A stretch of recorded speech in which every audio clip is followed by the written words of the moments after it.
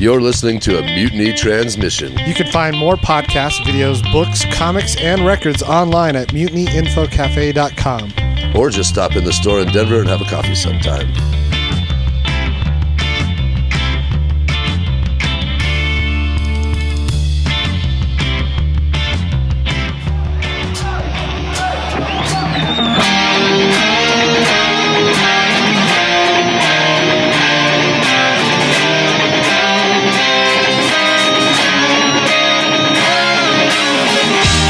Gordo's sitting in front of a painting, right, by Jesse Frazier, fame worldwide. Sitting in front of a painting, right, like a real-life painting? No, he is not sitting in front of a real-life painting. This painting is in the next room. That's how fucking dumb this whole thing is, but it looks great. No, it does. It looks really good. Dude, you're like you've mastered the green screen. I've fucked around with it enough, that's for sure. So that endlessly with this shit. Dude, that's okay. I want to talk about that because I want to pick your brain about this. First, let's intro the show. Yes. Welcome to episode number 103 of the motherfucking podcast. This is the official podcast of the International Power Rock Combo motherfucking Ruckus from Denver and Chicago, respectively. I'm Aaron Howell. I'm Gordo. And our guest, unfortunately, was feeling ill. I think just regular ill, not like newsworthy ill. Feeling ill is not something to be taken lightly these days. No, it certainly is not. I've been seeing a lot of people posted stuff where they're like, I'm sick, and I'm going to just stay in bed and pray to God for the afternoon and see what happens, and I'll keep you all posted. But our guest today, Dan Aid from Authority Zero, he called in sick today, unfortunately. We hope he feels better. He is going to be here next week. We actually were even bumping him forward a week, so it's fine. It's fine. To touch base with the G-Man, with Gordo himself, and see how things are going, see how the world has advanced, see how quarantine has advanced, see what we've been up to, and talk about some things that have gone on in the last couple weeks. Gordo, how are you doing, man? I'm doing pretty good, considering. I had a earlier I went on social media and talked about my craving for a hot dog. I don't ever have cravings for hot dogs. I'm starting to get a little concerned, honestly, because I have weird cravings that I've never had before. I went out and got a hot dog. I probably am because I went out and got a hot dog, and now I feel gross. So I don't know. Where'd you get a hot dog from? There's a Sonic up the street, dude, and Sonic. So I mean, it was good. It was really fucking good, and it totally I ate my feelings in such a wonderful way.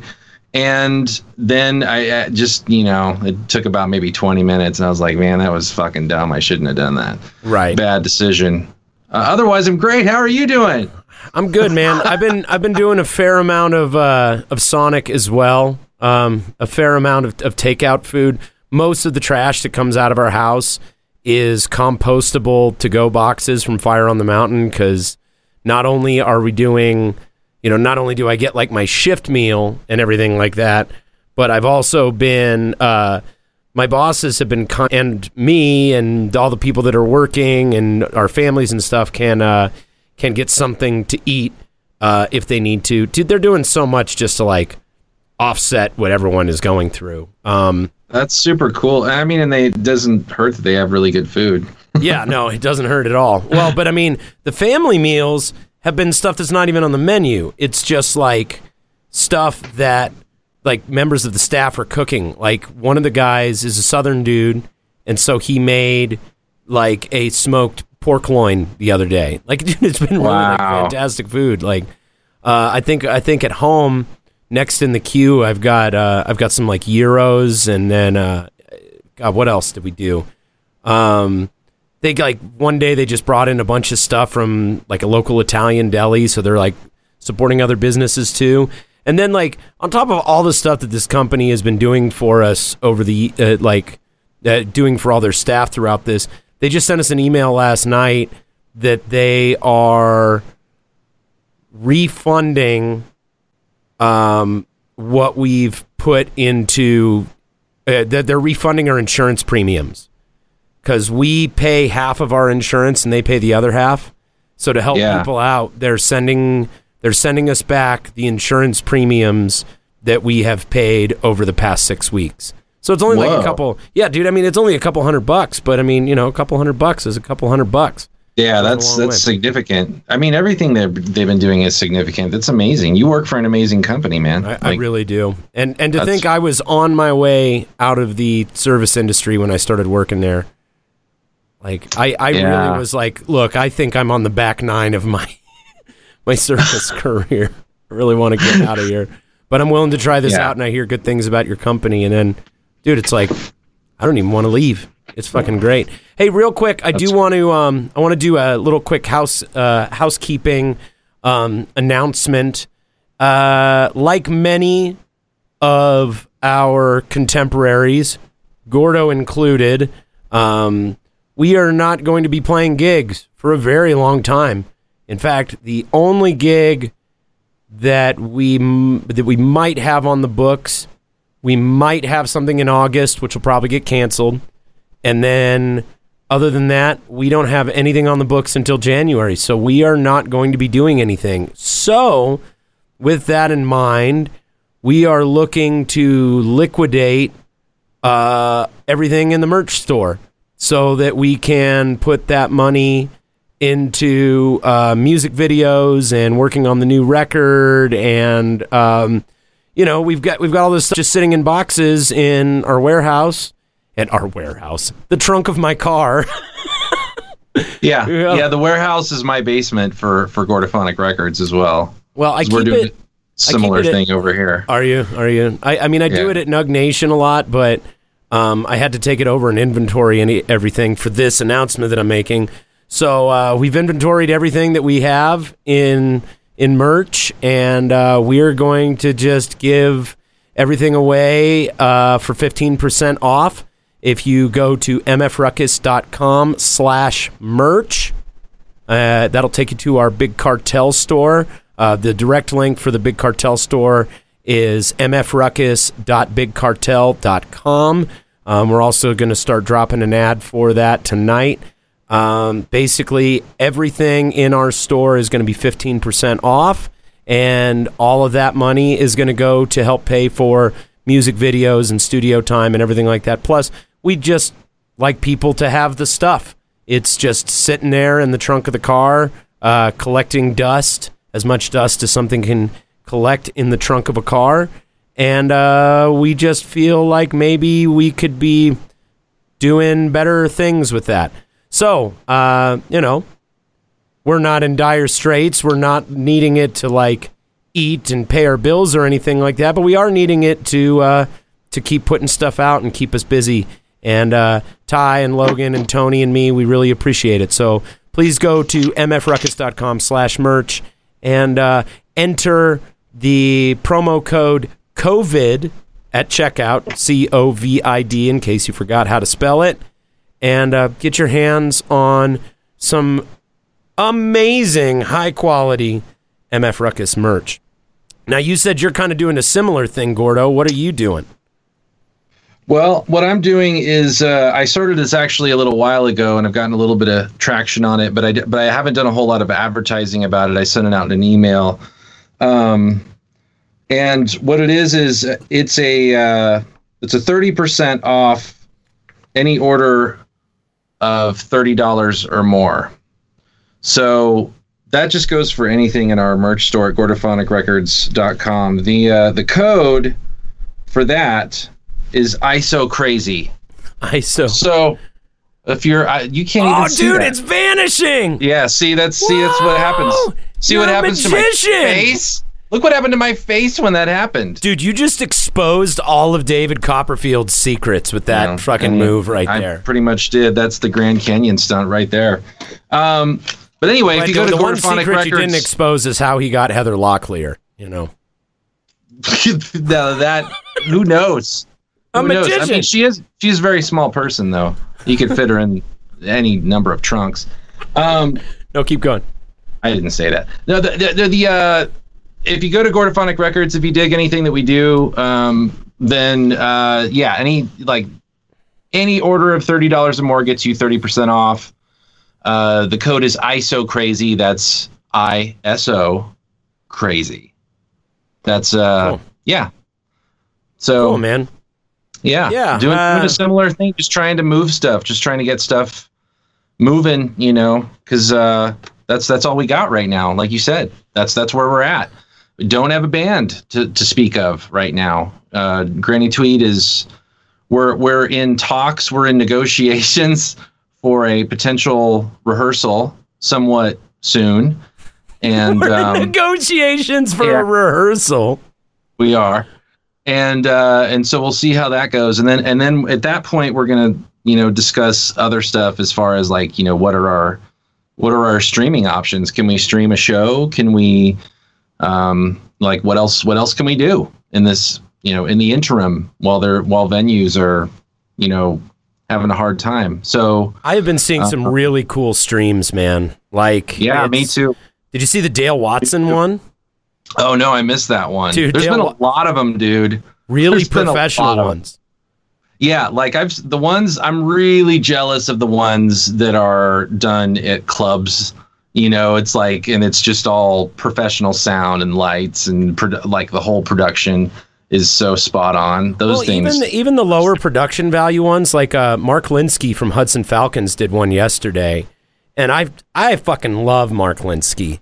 Yeah. So that one was really cool. You were asking me actually about the ones I've been doing for Fire on the Mountain. Yeah. So what I've been doing is we were kind of looking for some unique things that we could do to keep people engaged and to keep people aware that we're still in business and we're doing takeout and delivery and whatnot. And during a meeting, I was like, look, I have the most simple live stream capability.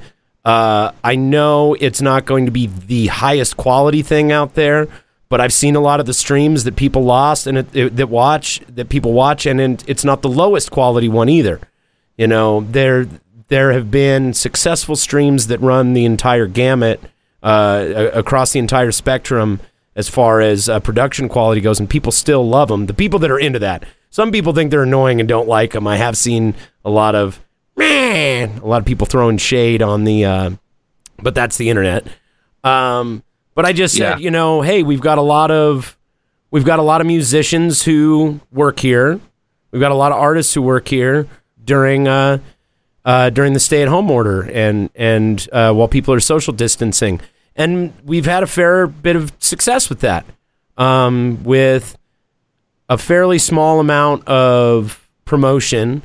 And I think that the one episode that we did that we really promoted was the one that I did here with the two guys, Jacob Moss and Matt Flaherty, and they did a bunch of songs and did a really great performance. And they actually created a Facebook event and brought people in for it.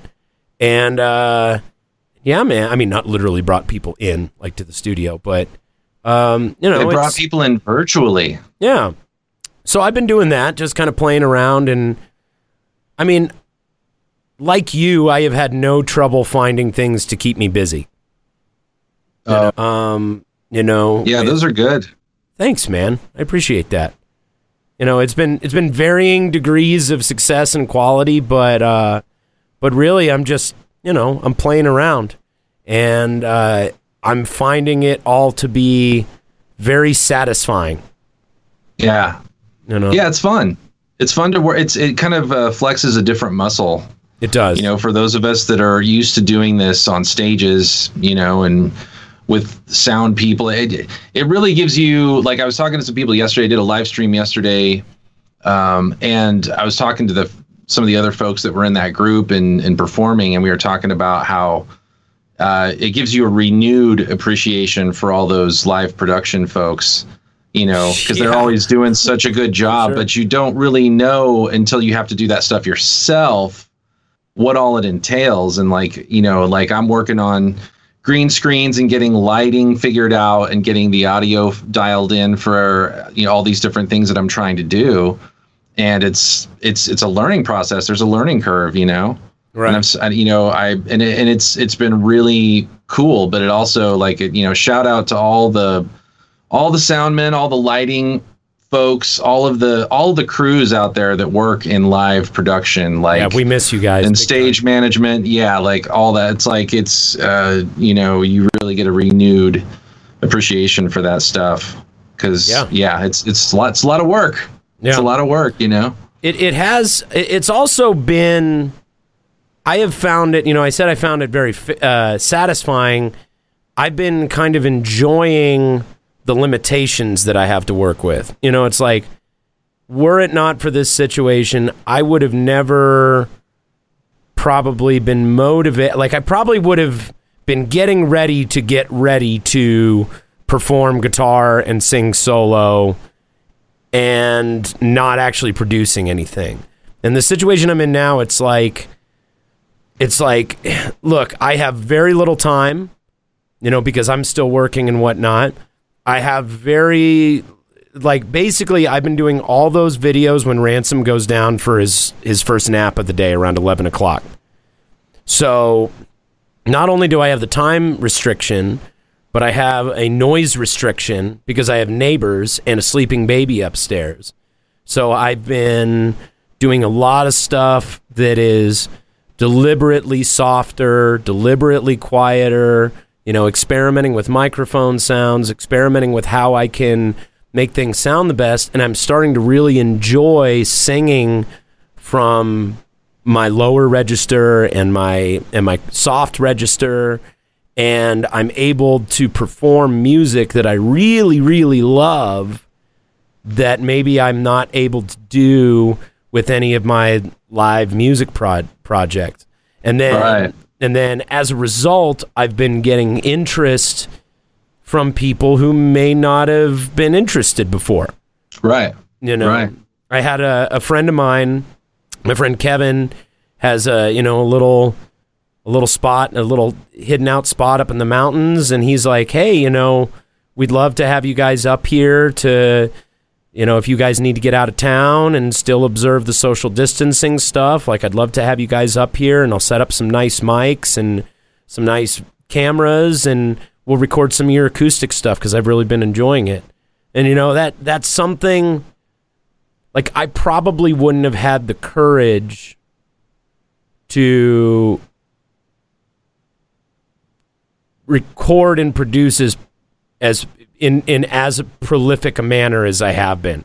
I've been putting something out close to every day, and I probably wouldn't have done that if I could get my yayas out through, getting ready for a gig. Sure. Or something like that, Yeah, it gives you it's really good at giving you a goal to work on, because that's what I've been approaching each streaming thing I've done is like, okay, what can I do differently? I can do, like, the first one I did was an electric set. The next one I did was an acoustic set. And then, like, trying to incorporate different covers that I've always wanted to do, but have never had the time to do before. Right. Just really, getting as far out as I want with it, This is like the age of woodshedding that we're going through right now. You know what I mean? Literally is. Yeah, man. Like, everybody that we know is just shedding wood like crazy. Yeah. I've got a bunch of riffs like saved up for the band, that I'm just like, wow, like, I don't know when we're going to have an opportunity to work on these things, but, it's just, it's, I don't know. It's a very productive time. It's way more productive than I could have even imagined for that kind of stuff. Like with the Ruckus stuff, like pretty much I'm in a position where, like all of us, where I'm just at the mercy of the situation we're in. I'm at the mercy of time and medical science. I'm at the mercy of this thing, and I'm not going anywhere, and the band can't do anything. So pretty much what we're doing, like I said, we're trying to sell off all the merch. We're trying to liquidate our assets, put it all into building content. I have talked to someone in video production about doing a video for every song off the forthcoming record. You know, I have an idea for every single one of them. And so I've just put all these seeds out there, and we're going to work on that. So there's that. And then there's like trying to stay engaged with Brad and work on the batch of songs that we have up in Evergroove, and trying to figure out a way to work with the guys. And we were going to give Jam Kazam a shot. And this blew my mind. Jam Kazam and some of the similar platforms, despite the interest that they've gotten, have sort of stalled out because of lack of capital. Oh, wow. Like, I looked at Jam Kazam, and they had a Kickstarter for a piece of hardware they use. It's called a Jam Blaster. It works with their platform, and it's supposed to be this like latency reducing interface that you can like jam with people and whatnot. They had a Kickstarter project for it in like 2015 that got like half funded. Like, they didn't successfully fund it. It's like this revolutionary technology, and they couldn't get the capital. So they put out this email that they're like, the platform is still going. We're doing everything we can to fix the things that don't work, and, you know, do some new things and improve the platform all the time. But really, we have, you know, we can't have people in the office, and we have limited capital. So what we've got right now is kind of what we've got. That being said, because the Jam Blaster piece of technology, which is supposed to plug into your phone or your iPad, Tony doesn't have a laptop. So we can't even use the bare bones Jam Kazam platform, because the hardware that would work with like a mobile device is just unavailable because they can't get the capital to build more. So we're like in this process of trying to figure out, okay, how can we stay engaged during this time? And so we've been kicking around the idea of doing a weekly challenge. Like, I'm not going to say what band we're doing, but we're talking about doing the Denver Does Denver challenge. You know, just like going in there and doing a really obscure Denver band. We've been talking about doing some different covers that we never would have done. I heard this song today that I kind of want to play for you later in the show. Or I heard it last night when I was working, and it's like a happy poppy song, but I haven't been able to listen to it without crying. Like, wow. Yeah. Yeah, but we'll talk. I mean, we'll talk about it later in the episode, you know, just because it, like, and I like share that with the guys, and I'm like, this would be really fun to do, you know, or let's work on some new stuff. So we're like trying to toss around ways to figure out how to make this work, and trying to figure out ways to make the podcast work and all these things. And I've been paying attention to what you've been doing, and it's like before the break, you know, before the pandemic, you know, you were before the pandemic break. Yeah, but you were working on learning OBS and learning the tech side of things from Ethan, but like being forced to stay in your home has like, you've gone into the monastery, man. Oh yeah, I've really meditated. Dude, I mean, seriously, like, and you're like, really and you've been doing a ton of work, and I watched the Gordophonic Records stream that you did, and it was so good.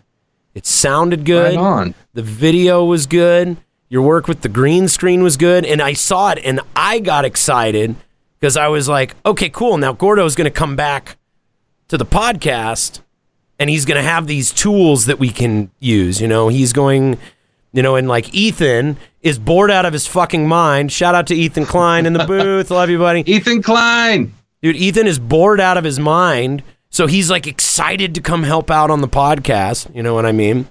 And practice social distancing, of course.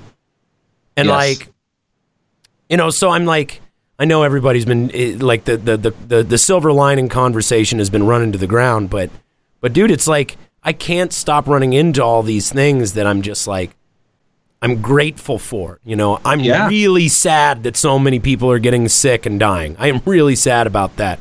You know, my heart breaks for the world. But if that's going to be the situation, I'm really proud of how artists, at least, are making the best of it. Right. And I kind of wish all those people in protest states would get a fucking hobby. Yeah. Well, there's a good degree of coordination going on there that's really interesting. You know, there's some people behind that, and that's an interesting story. Maybe not for this forum, but go ahead, man.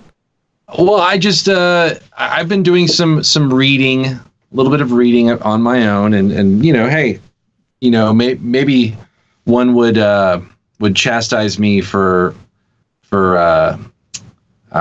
getting my information from these sources that I do, but reading about what instigated these protests was really interesting to me, because tell me about that. These are this is a combination of folks that we've seen before. These are former like Tea Party dudes.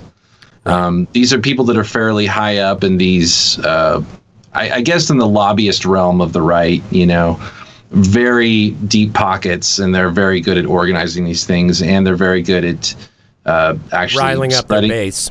You know, getting like what we're doing, getting on here and telling people like, you need to stand up and get out there, and, you know, you need to demand your rights, you know, whatever, for whatever that's worth. I think it's a bunch of horse shit, but hey, you know. Yeah, I mean, America. Look, I of course am concerned anytime someone surrenders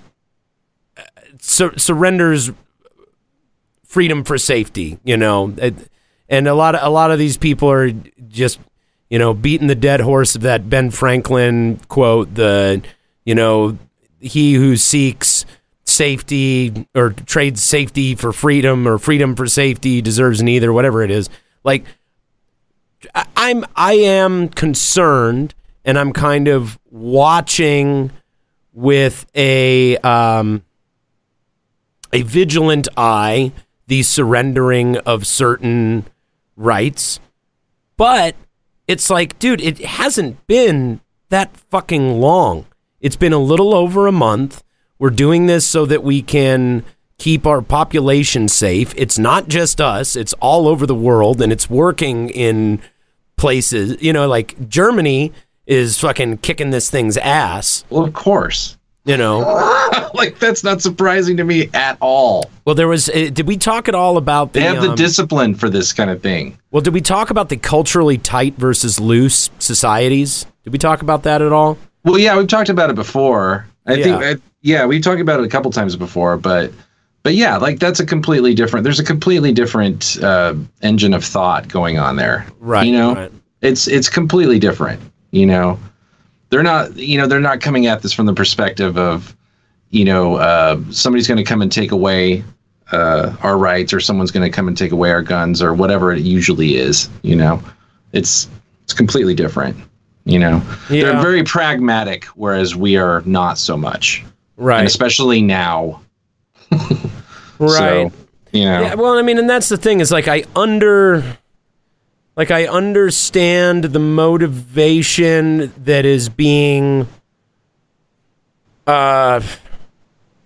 manipulated by these unscrupulous lobbyists that you're talking about. Like, the people who are pulling the strings, I can understand the people on the ground, like the emotional state they're in, that they're you know, they're afraid, they're angry, they're, you know, people want answers. They're concerned that a tyrannical government is going to come in and take shit away from them.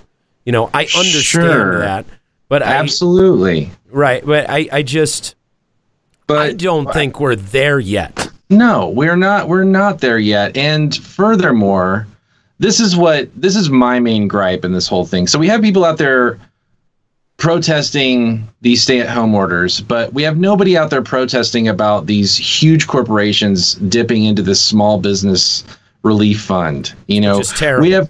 It's killing small businesses, man. It's absolutely destroying small business, and it's. I mean, the money's already gone, right? Yeah, the money's gone. They have to pony up more money for what they missed before. There's like a second $250 billion package going out, but it's like it's being split up among, like, it's basically like for healthcare professionals, and then, or for the healthcare industry, and then it's being kind of parsed out to what's left of everyone else that's left in the business world that didn't get a piece of the first round. Yeah, and you have to look at who the gatekeepers are. They're the banks. You got your Wells Fargo, you got your Chase, you've got all these people that are basically calling these shots, and it's just sickening, and it's just like I don't want to do business with those places anymore if I can help it. Speaking of which, speaking of unscrupulous businesses, this just popped into my head. Did you see that Sancho's Broken Arrow got busted? Dude, no, it's on my fucking list that you can't see that I keep on showing. I saw that, dude, and I was just like, oh, fuck, man. They've been operating a speakeasy through the pandemic? And not even, like, recently.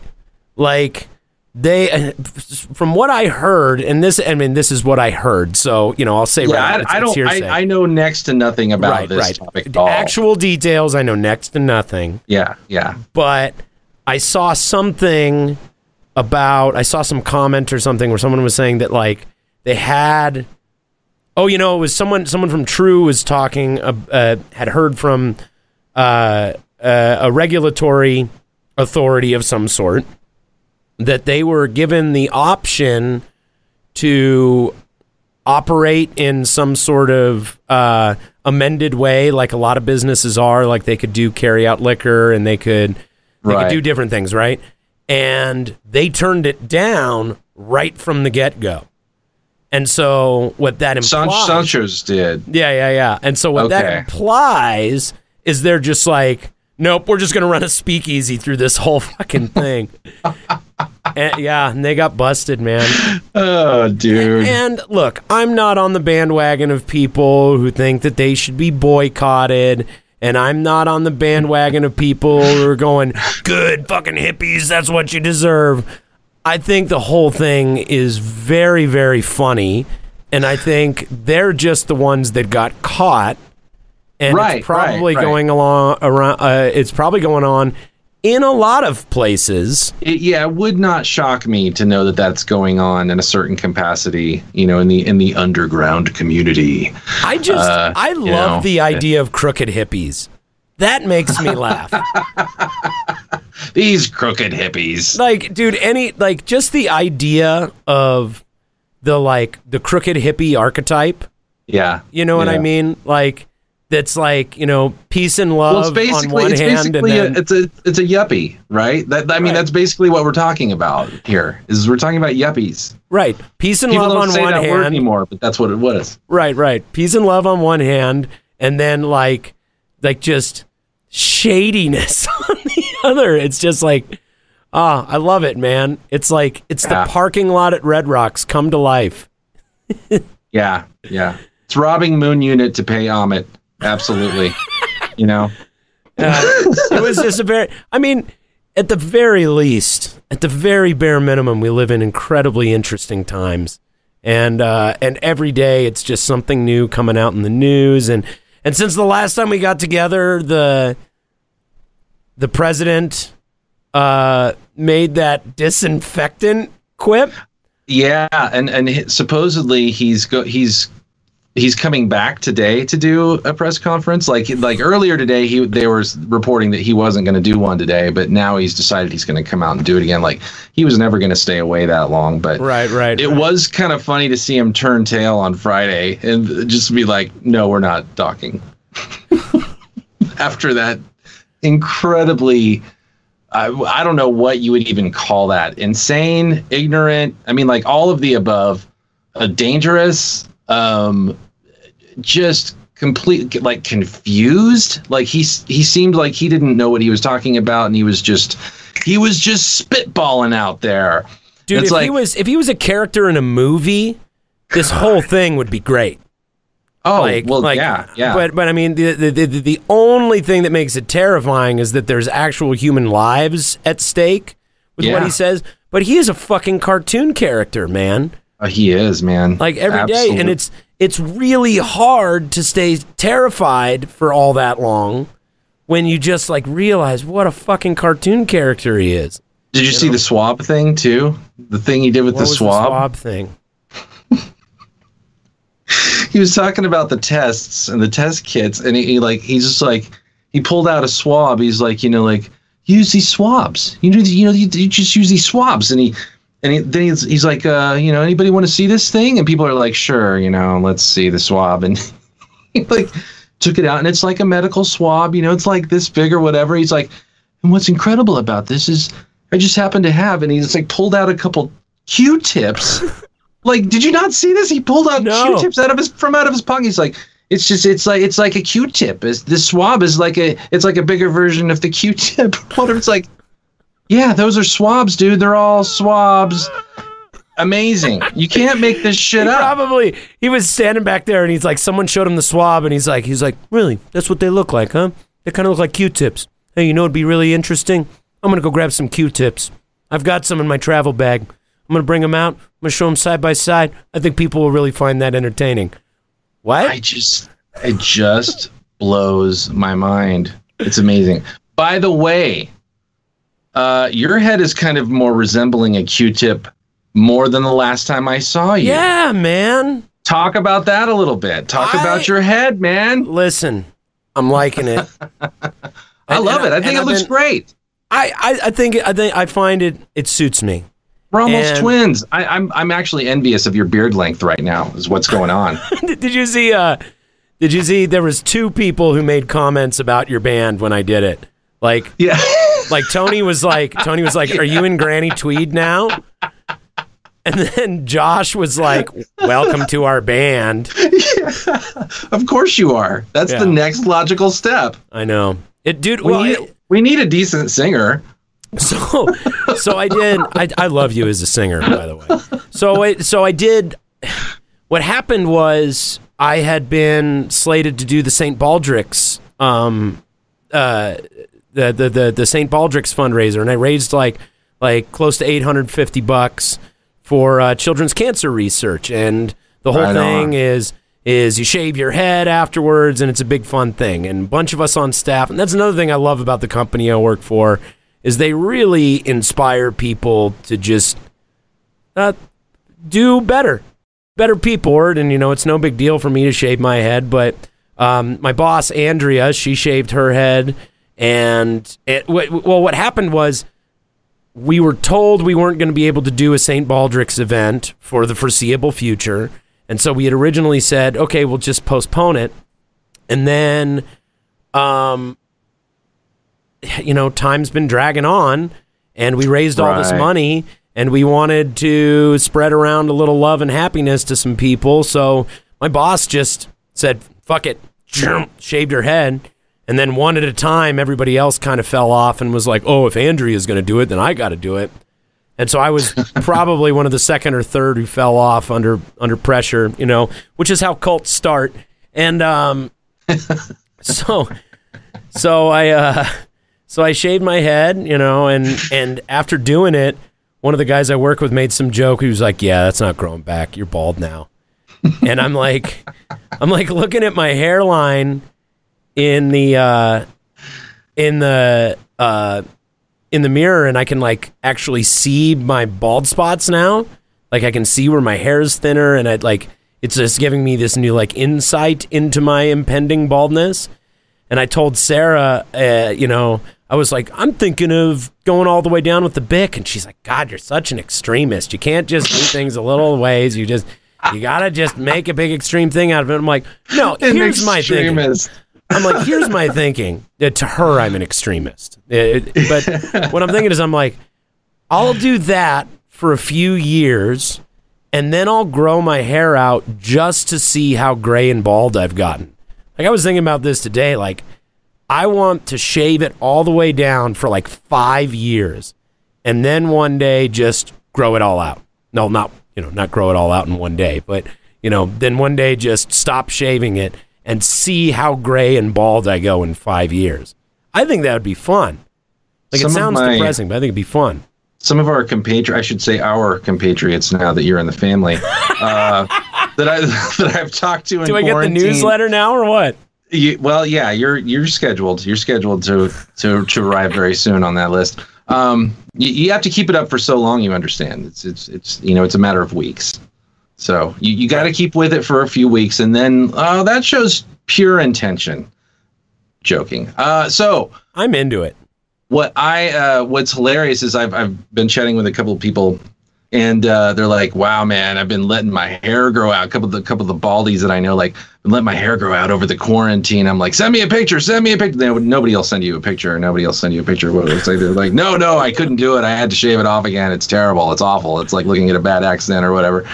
And yeah, I have to agree. Like, I let mine grow out probably about 10 millimeters, and it's way too long, man. Way too long. I had to shave it today. I couldn't quite get there. Destro! Destro's like the leader of our club, man. Yeah, man. I'm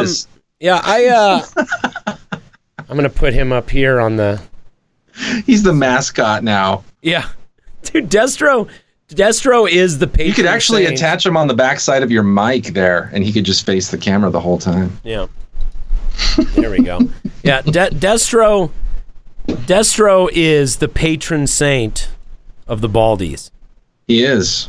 Yeah, man. I mean, I'm into it. I don't care. This is the thing, is like, I'd rather have it shaved.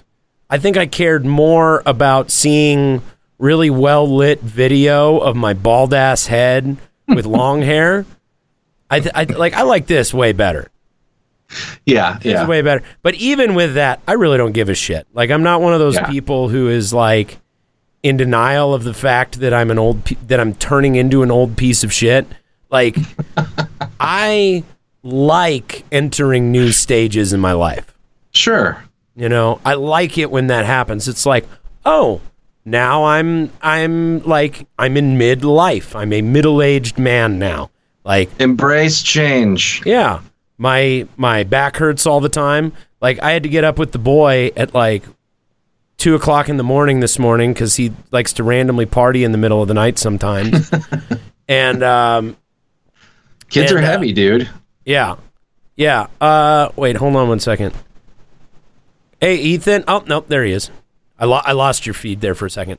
But yeah, like when I started to go gray and I started to lose my hair a little bit, like, yeah, I didn't like getting made fun of for having a bald spot or having my hair thinning or it not being able to do everything that I wanted to do, you know, but, you know, I embrace it. It's like, it's a badge of honor, man, you know. Tigers, it's a tiger getting their stripes. You know what I mean? Passing on to the next plane, man. Yeah, I'm into it. I'm into it. Yeah, sorry, he cut out for a second. I got him back, but he cut out for a second. Here I am. Hello. No, yeah, we're good. Bear with us here, folks. Hold on one sec. Ethan's doing a thing. Okay, cool. Yeah, sorry. I just he cut out for a second. I don't know what it was. It might have just been like a break in the Skype feed or something like that. I'm noticing, at least on this network, it's a little flimsy. You know what I found out is they throttled down our internet. Yeah, because nobody's here using it but us. Good God. Yeah. Throttling the internet. Yeah, man. Nice. Real nice. Whoever that is. Who is it? CenturyLink? No. Like, we throttled down the internet. Like you throttled down the internet. Like I see. The Burn TV execs throttled it down because we didn't need, we don't have 6 people working here. So yeah, you don't need the bandwidth. Right, exactly. Yeah. So that makes sense. That makes perfect sense. Yeah, so so tell me what else you've got planned during the quarantine. Like, what do you got coming down the pike now? Well, I'm working on a lot of video stuff. I have a Granny Tweed video that I'm in the middle of working on right now. That's actually I've been working on it for a while, but people keep on submitting videos, so I keep on trying to find a place for it. People keep submitting videos? What do you mean? Yeah, well, I asked people to submit videos of them dancing to our song Wharf Dwarf, like a month ago. And she said, yeah, we'll just keep it open for a couple weeks. And then I got a lot of responses, but then I didn't quite have enough for a full video. So I said, oh, okay, well, we're still going to keep this open. And I chided some folks that didn't do it, that said they were going to do it or whatever. Got some more footage. And then I was like, okay, well, I think I got plenty. And then even more stuff started coming in. So it was like, holy shit, now I have a whole bunch of submissions, and it's all I'll good send you some stuff. stuff. Yeah, please do. Like, it's getting better all the time. I'll have a cut, and then it's just like, well, I can't leave this out. I got to bring this in. So it's like, it's working out really well, because the longer I wait to put the video out, the better it gets. So I sent one. Blind Staggers are doing something similar. Yeah, me too. So, we Damien and I traded. Did you? Yeah. That's great. Yeah, I sent a video of me and Ransom dancing to Party Friends. To Damien. So, dude, I'll do one for your video too. That's great. Yeah, dude, and that's another thing too. Is like, you know, of course, I want a slick, you know, like well-produced piece of content. Sure. But I'm also like seeing all the stuff that's out there, and I'm like, you know, there's no rule that says it has to be amazing. I don't have to shoot for the stars on every single thing. And have fun with it, dude. Watching you produce so much has made me like, man, look at everything Gordo's turning out. Like, dude, I'm really inspired by a lot of the stuff that you've been doing. Really. Well, thanks, man. I appreciate that, because like, honestly, it was just me getting over myself and having those same ideas about what I want to do. It's like, you know, it's just not pro enough. It doesn't look good enough. It's not slick enough. Like all that stuff. Because you kind of get into that mindset of thinking that like it's got to make an impression, and it's got to do this, and it's got to do that. And honestly, if you just try and be creative and do what you want to do within your own means, it works out most of the time. Those are like old industry models that are still in our heads. You know what I mean? Yeah, like, they absolutely are. Like that idea of like, man, if you don't wow them in the first couple, you know, if you don't have a single on your record, you might as well throw it in the trash. Like, if you don't, you know, if you don't get someone with a big name to mix on your record, your fucking career is garbage, and blah, blah, blah, blah, blah. And that's, I don't know, a lot of what I've been gathering has been that is a very outdated model that really doesn't apply anymore, you know? Yeah. There are people producing stuff on their fucking laptop and their cell phone that wins Grammys. Yeah. You know what I mean? Or you know, or it can like, just be satisfying to make. You know, it can be something that people really dig on. I don't know. It's like it is fun to have fun with it. You know what I mean? It's good. It's a good experience to have the creative I don't know, just the creative process and put it out into the world. Like, that's always fun. It's always fun. Right. No, for sure, man. So, yeah, I mean, I think since I've been doing, I think I'm going to keep the acoustic series going. I mean, dude, I have a playlist of, what do you call it? I have a playlist on Guitar Tabs or whatever it is, Ultimate Guitar Tab, that site. I have something like 200 songs that I am in some stage of learning. There's nothing that would prevent me from doing a song a day. And fuck, Ethan, it happened again. I lost Gordo. I don't know. We lose it? I mean, no, I can hear you. I've got your signal. I just can't switch back and forth to you. You see this? Oh. That's interesting. How is that possible? Yeah, there he is. Okay. No, but so like, yeah, there he is. So so what I'm going to do is I'm just going to use this. If that happens again, just go either up to cameras or down to sponsor card. It might come back. Oh, okay, cool. Ethan's got our back. I know, he's the shit. So what I've been thinking is I'll just use this time as kind of like guitar school. songwriter school. In fact, I posted on the Colorado musicians thread that I'm looking for a guitar sensei. And then I started thinking about it, and I'm just going to reach out to various friends of mine, yourself included, and do some series of online lessons with different great guitar players that I know. And why not? Dude, and keep learning songs, and then, you know, kind of... You got the best guitar player I've ever in your band, you know that. I know, but that's the thing. Tony is a god-awful teacher. So I would have to... He's a terrible teacher because he's a fucking prodigy. Yeah. So for him, it's like, he's like, I don't know, just do this. You know, no big deal. You know, everyone follow my leader. Dude, everyone who's ever tried to take lessons from Tony has said that it's hard to take lessons from him because he's so good and doesn't know how to teach a beginner. I had him down here in the studio doing a guitar track on the next Gordon Leadfoot album, and I told him, I said, I need some of your wizardry to rub off. Like, tell me some stuff that's gonna make me a better guitar player, because you're amazing. He's just like, oh, it's like the same 5 or 6 tricks over and over. Yeah. You know, I'm like, no. You're not gonna tell me that shit. That does not work. You know. Yeah. He's like, I really only know like 5 things. That's what he says every time. And then I kind of think back on it myself, and I'm like, oh yeah. When people ask me about guitar stuff, I say it's all smoke and mirrors. So that's like that's my smoke and mirrors is his, like, I only know 5 or 6 things. And it's like, right. We're very quick to deride our own abilities or to, you know, box them down into whatever. It's like, or have trouble breaking them down into their components. That's the key thing, is like, how do you break, because those things are hard to do. Like, anyone can, you know, like, okay, this is how you play an E chord. This is how you play a pentatonic scale. This is how you play in like 5th position, this chord or that. It's like, okay, sure.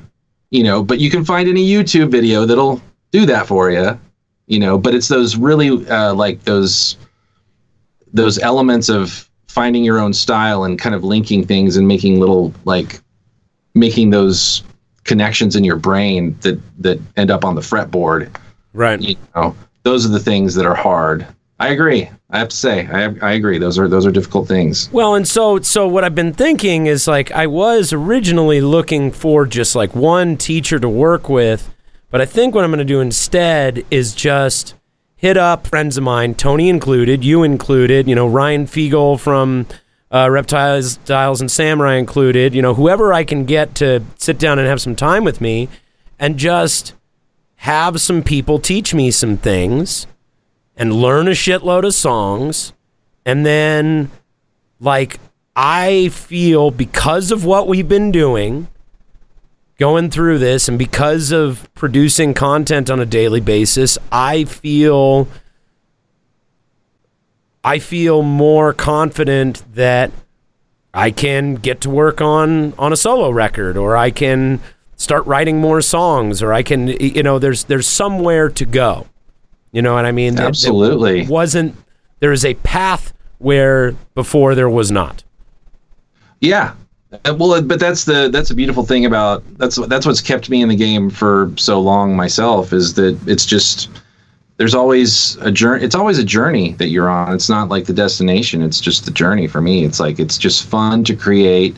It's fun to learn new stuff. It's fun to be challenged, and to figure out how to do things that you didn't know how to do before, or work with people that you didn't work with before. And that's that process, and being part of the musical community has just enriched my life so much that it's hard to quit, man.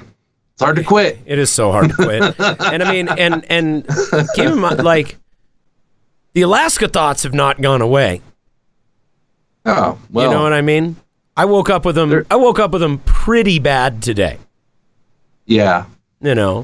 I woke up. What specifically, if I may ask, what specifically were you thinking of?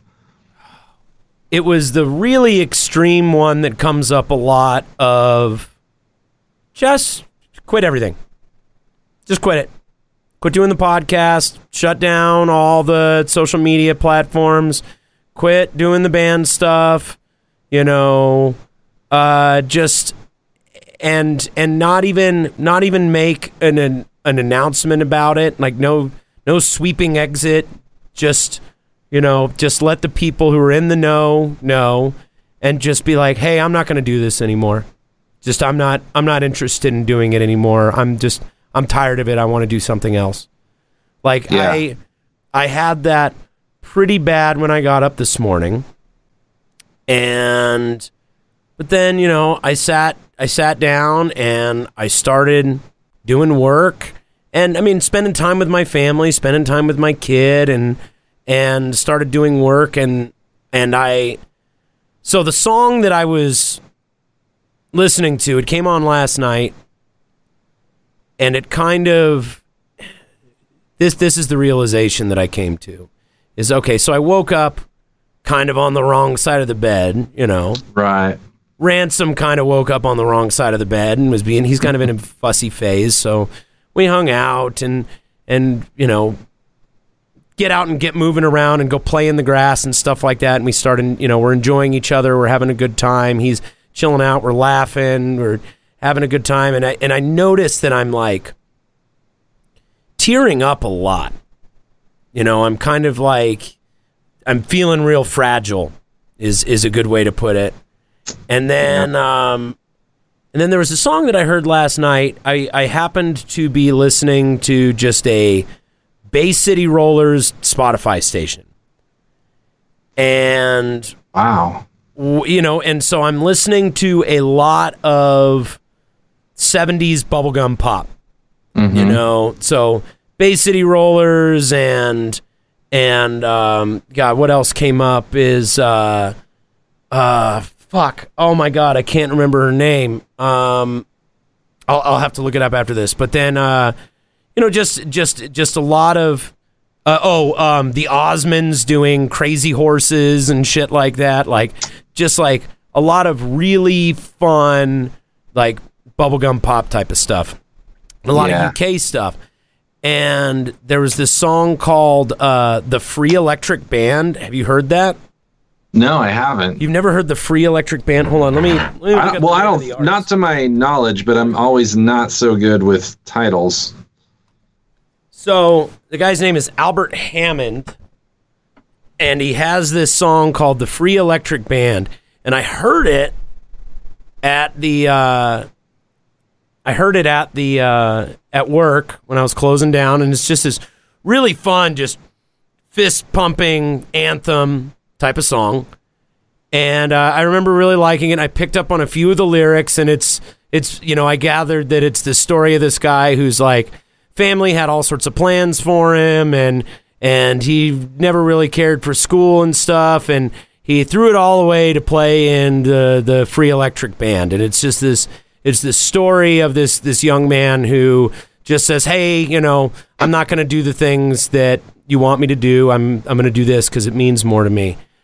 And so I get through, you know, I play Mr. Bojangles and do the recording of that and release that, and went through the frustrations of doing that and getting annoyed with my neighbor because he's talking on the phone loudly outside on his own porch while I'm trying to record on my porch, and trying to get it done before the baby wakes up, and like trying to give an earnest and sincere performance while also being fucking annoyed at being on the 15th take or whatever because I miss a chord or I play something wrong. I totally thought of you, by the way, when I was like on those later takes, because I know that you're a perfectionist and you get into those later takes and they just drive you nuts.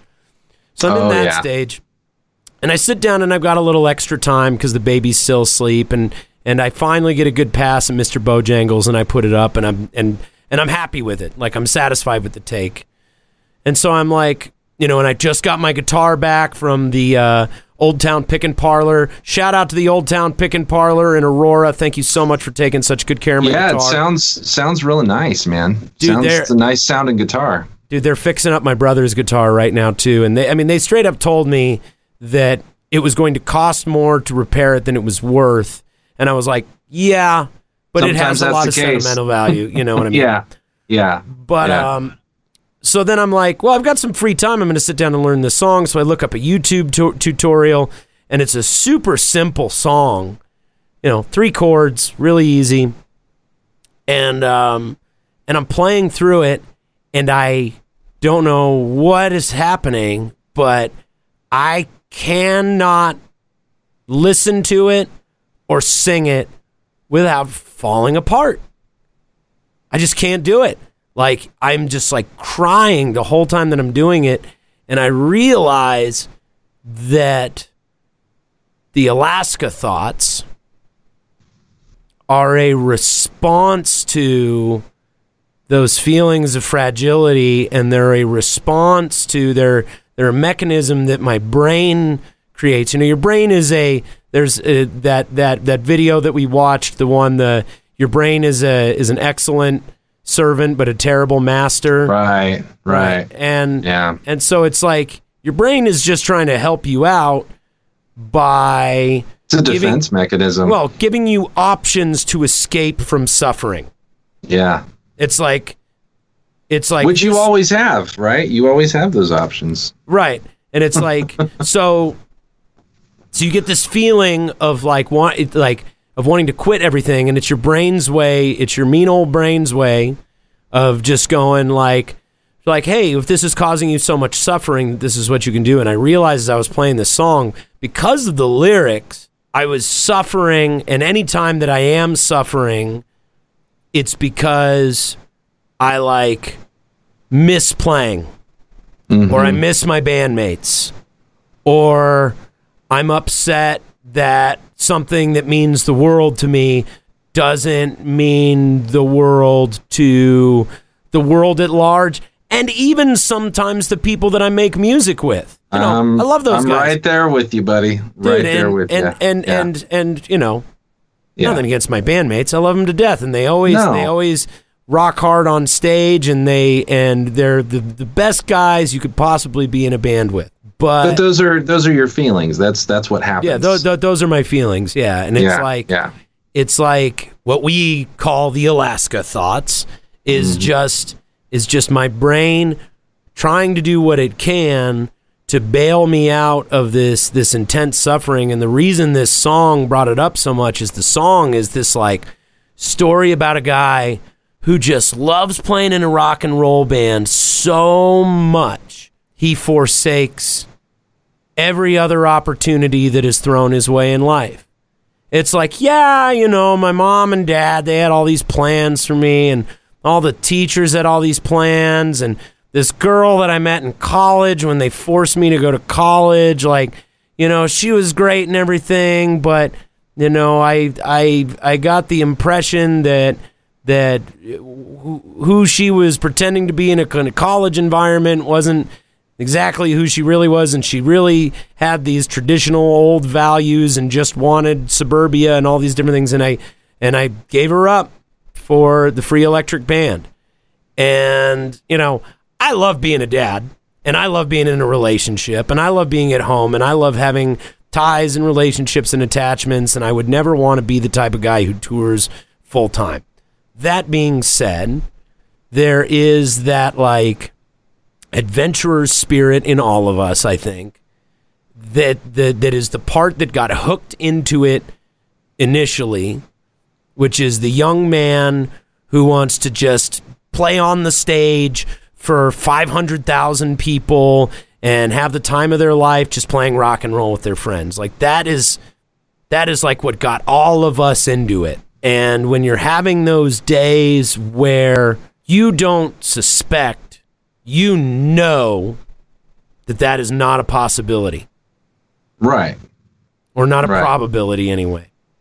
When you have those days, it is so heartbreaking to that little kid inside of you, that young man who got into it in the first place, that your poor dumb brain just thinks that you're going to die and is going to do anything that they can to pull you out of it. Yeah, it's enough to make you a very sad and bitter person. Yeah, I mean, I'm right there with you, buddy, man. The thing is, though, the thing that's comforting to me, though, and that has been oddly comforting during this crisis, is that I can kind of, it's easier for me right now to funnel that energy into doing whatever I'm doing here because I have full license to do that now. I have no other option but to do that right now, honestly. Right. You know, so you don't seem like a crazy shut-in if you lock yourself up and start working on stuff. You know what I mean? Exactly. That's a big part of it. Is people are like, they're like, wow, now I can hole up in my spot and work on shit without people thinking I'm some sort of crazy person.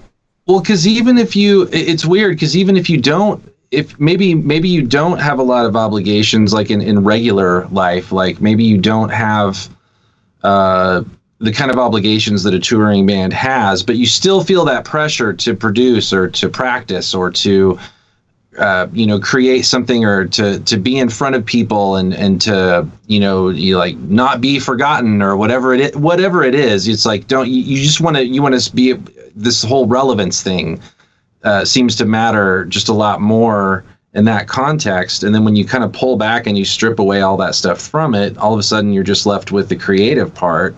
Right. And you're like, wow, this is actually not bad.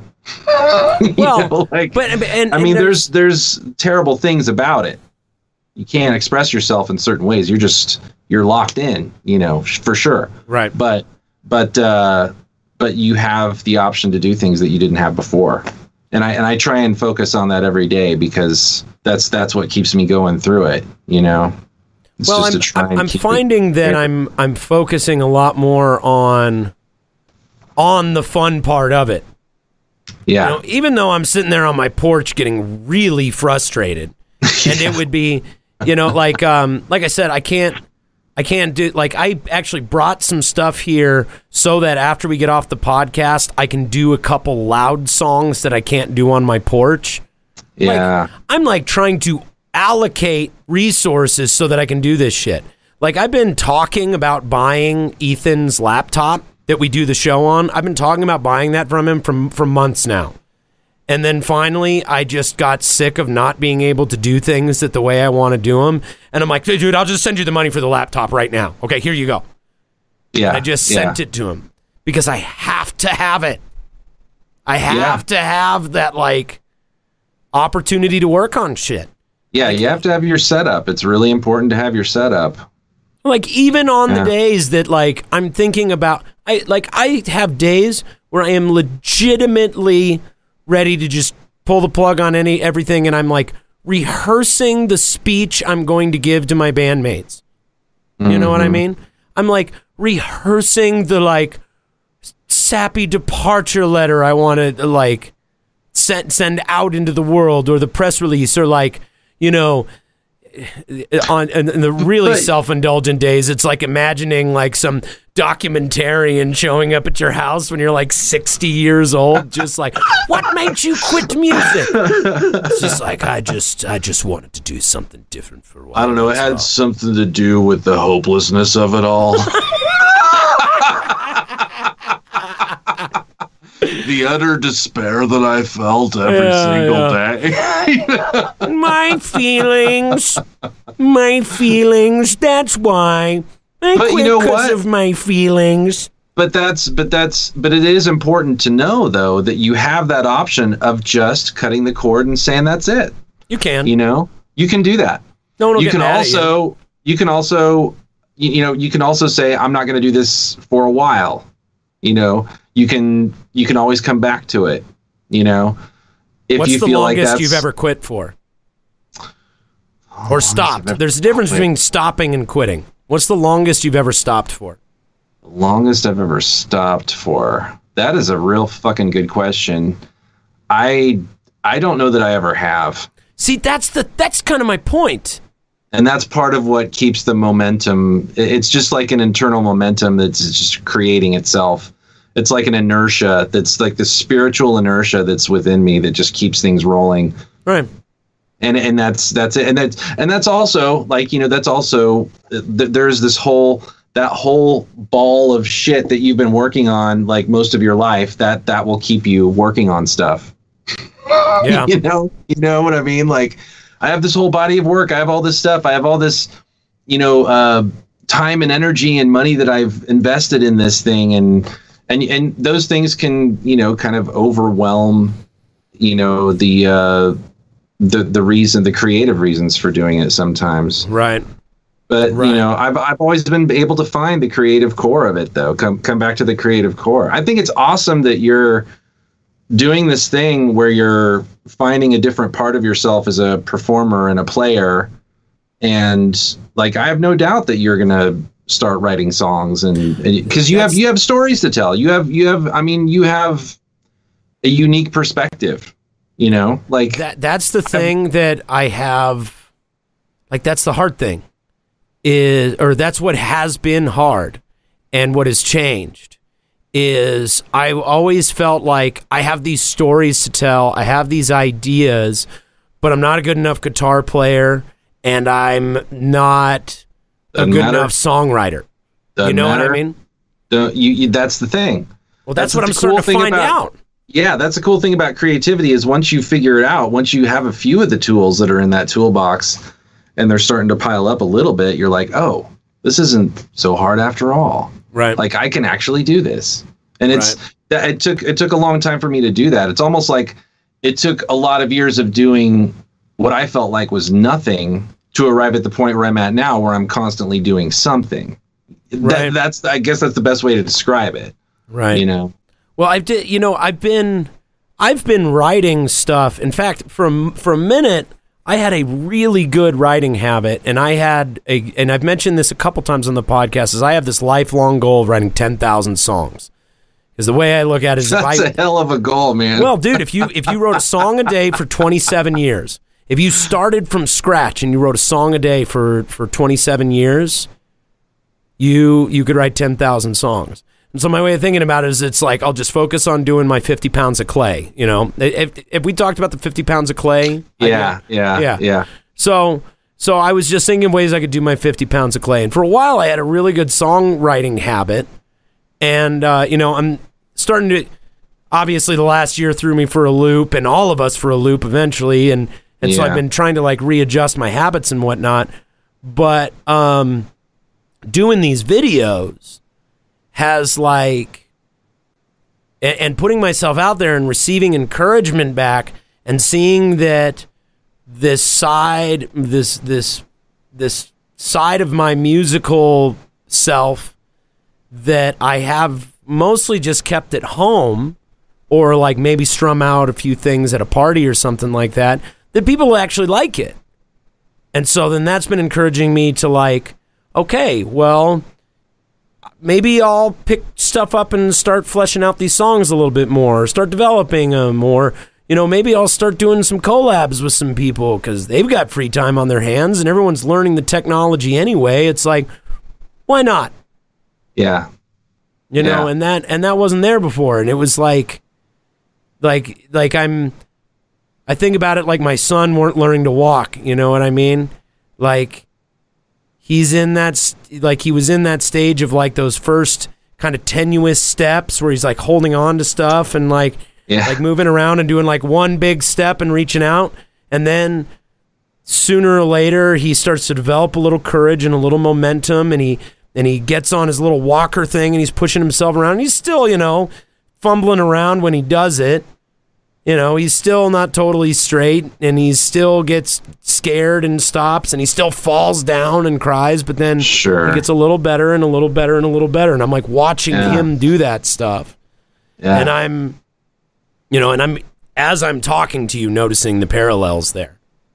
I'm starting to get confident enough to like, hey, you know, maybe I can get better at playing guitar. Maybe I can get better at singing in this register. Maybe I can learn something about writing songs and take these things and develop them.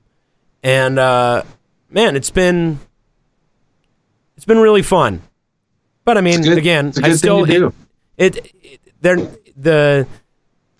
those mornings aren't going to go away. You know, I just had an episode this morning. Yeah. You know, but just this morning. Yeah, but that's going to happen a lot, you know. We know it's going to happen a lot. Right. Yeah, I mean, and you're talking about, like, we're talking about the, like, last time that we actually stopped.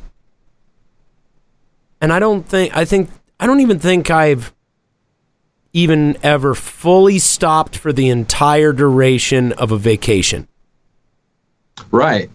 Yeah, because it's something that you're always thinking about. You're always trying to think about how to improve something that you're working on. If you're doing anything creative, you're just, the wheels are always turning, and then they occasionally reverse, and you're just like in a world of despair, but then it's seriously though, but then they always start spinning the other way again, Right. And sometimes it's, like my wife is, historically been very, very good at just kind of showing me the reality of a situation and being like, look, like you've been doing this for this long and you're like, why would you stop for this thing or for this person, or because this person said that, or you didn't get that, interview, or you didn't get that feature, or, your career is not, going the way you want it to, or whatever. It's like, this is a journey, it's a total fucking journey. How lame would it be if it all, like, you got everything you wanted in a weekend? It would be astounding. Yeah, but it would be. I mean, like, I don't know that I've ever actually thought about. I'm not the kind of person that sits around and thinks about things in terms of that. Like, I don't have these huge aspirational things. They're more kind of like, I don't know. I have this set of achievable goals, and when I can't get those to work, that's when I get really frustrated. Right. The things that are more realistic, in my mind at least. Who knows? Right. Maybe. No, and those things are frustrating. Those things are super frustrating. Or being like I have no interest in meeting anyone from Motley Crue. Really? Why interest. Not? Really? You should really think about what you're doing. I think you should quit. No. Okay, so like, here's my point. If you're not interested in meeting anybody from Motley Crue, quit. Like, I don't want to be respected by Gene Simmons. God. I don't want to be respected by Motley Crue. I don't want to be contemporaries with Axl Rose. Slash would be cool, but even him, he's a rock star. Like, I have no real interest in like going to Robert Plant's birthday party. You know what I mean? Like, I don't have a ton of interest in that.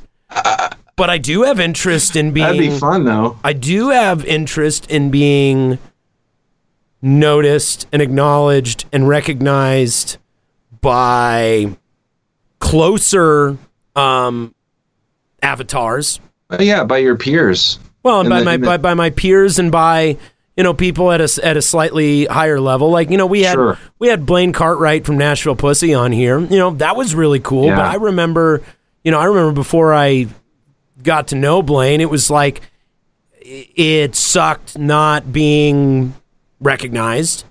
Or like, someone like, I really admire Herbie Abernathy from Valiant Thor, Valiant himself, right? And it's like, we've played with him, and it would be really great to be like, have him in the wings checking out the set and then wanting to hang out and shoot the shit afterwards. You know what I mean? And that type of stuff hurts when it doesn't happen. Like, when you're not, when you talk about like achievable goals, it's like you want to be recognized by the people that you respect. Exactly. Yeah. You know what I mean? Yeah. And when that doesn't happen, it hurts. Or when it happens to people that like, I have friends, contemporaries. We have friends and contemporaries. Some of them we've had on the show who have achieved what we would consider to be massive amounts of success. Oh, absolutely. Yeah, absolutely. For sure. Oh, yeah. But then I talk to them on this show, someone like, and I'm sure he's going to hear this. So shout out to my man, Reed. Talked to Reed on the phone yesterday. Reed. I was picking his brain about I got a ShipStation account so that I can work on this merch stuff, and I was kind of picking his brain because if there's one thing he is for sure, it's an expert in mail order, you know, and making mail order cool and being able to sell stuff. I'd like to figure that out. Yeah, dude, I mean, I think what makes Reed good at that is he just knows.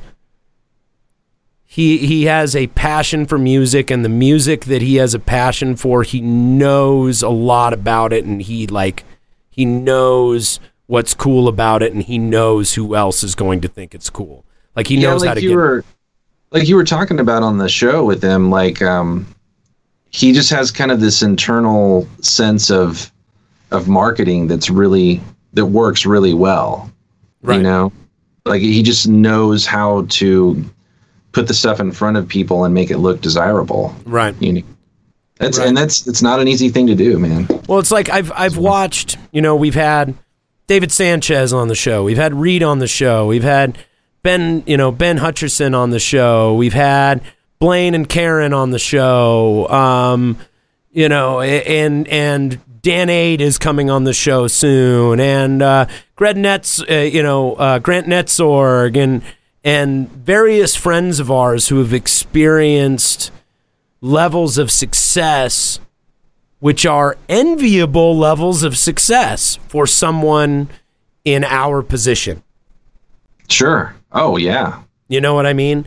And so when you talk about accomplishable goals, like achievable goals that we have, it's almost more frustrating when the goals are achievable.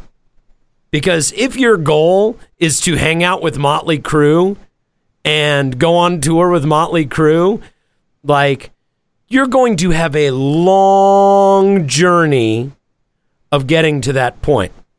You know what I mean? Yeah. And you probably never will. But you'll have a long journey of deluding yourself to getting there.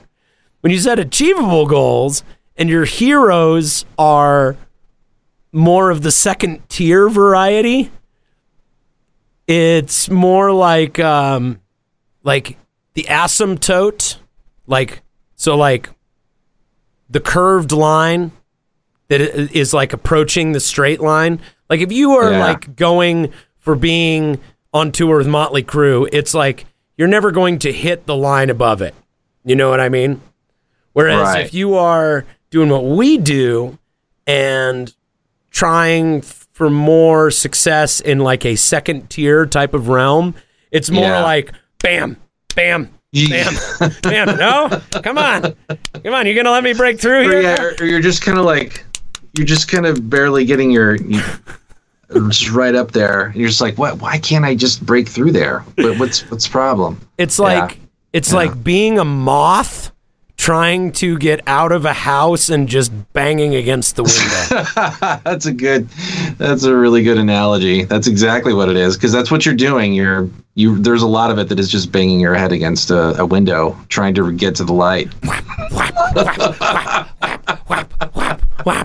But you know, that goes for a lot of things. That goes for a lot of aspirations that have nothing to do with what we're talking about. That goes for a lot of things, like being a writer, you know, being a parent, trying to get somewhere in the business world, you know, or trying to start a business. You know what I mean?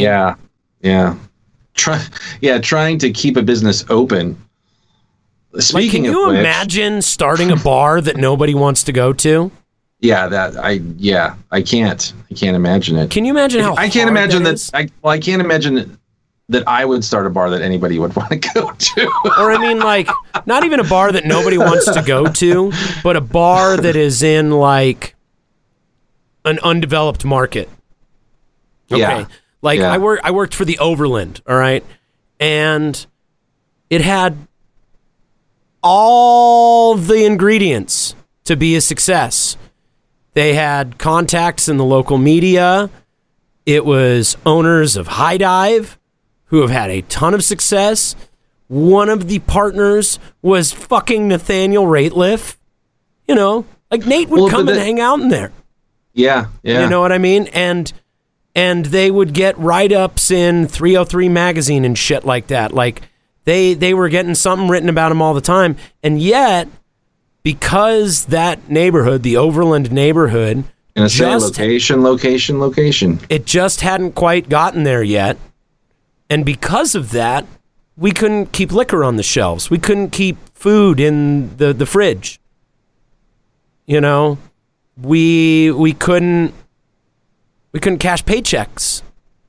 Just because, I mean, and that was a cool fucking bar. It should have been a slam dunk. You know, or like someone I love, shout out to him if he watches the show. Someone I love and respect a great deal is Jimmy Nigg, who owns the Monkey Barrel. Monkey Barrel, yeah.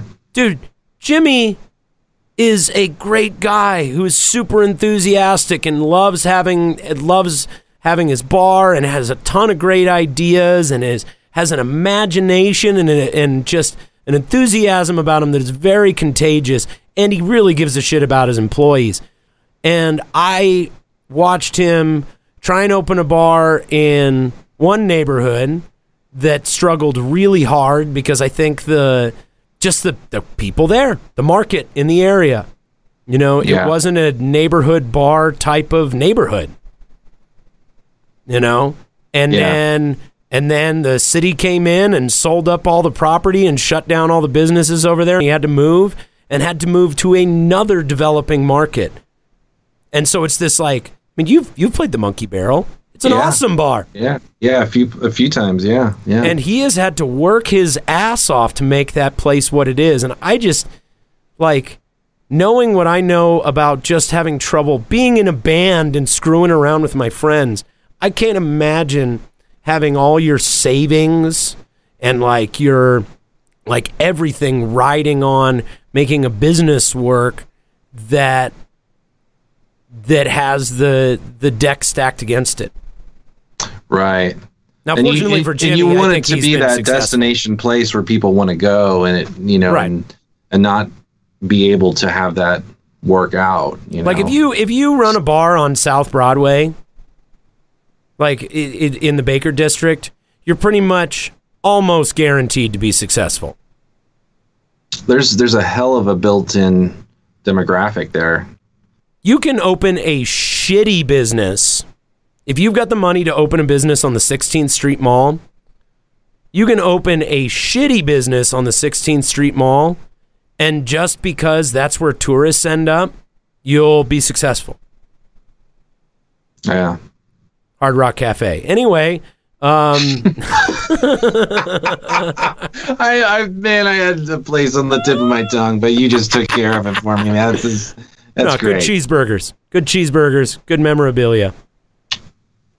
Hey, let's give a quick shout out to our sponsors, shall we?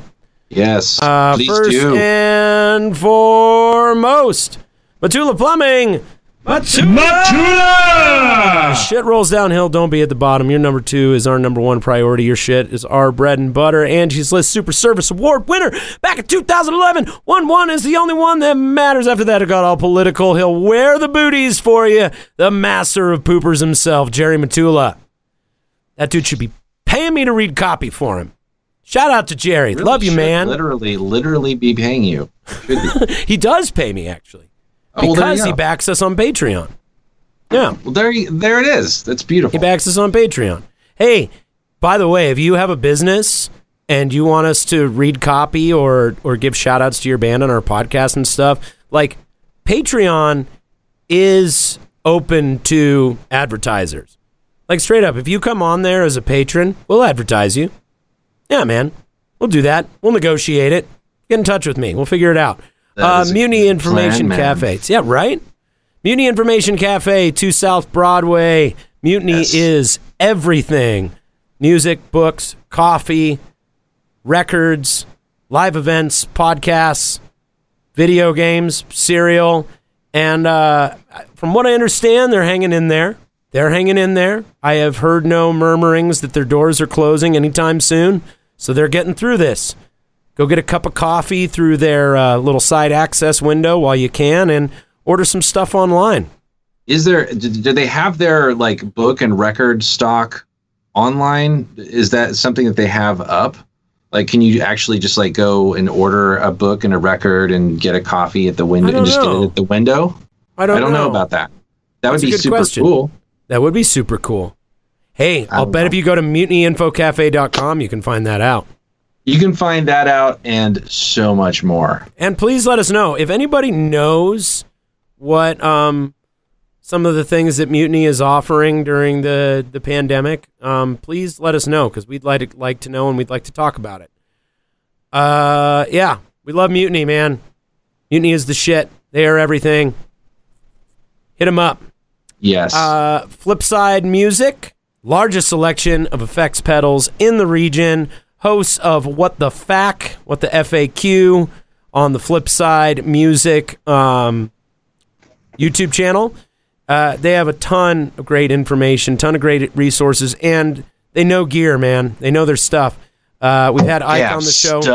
Yeah, dude, your guitar just came out of nothing. Hold on a second. I got this disappearing guitar from Flipside. I just want to advertise that. Like, nobody else has. Oh my God! Nobody else has the disappearing guitar. No one else.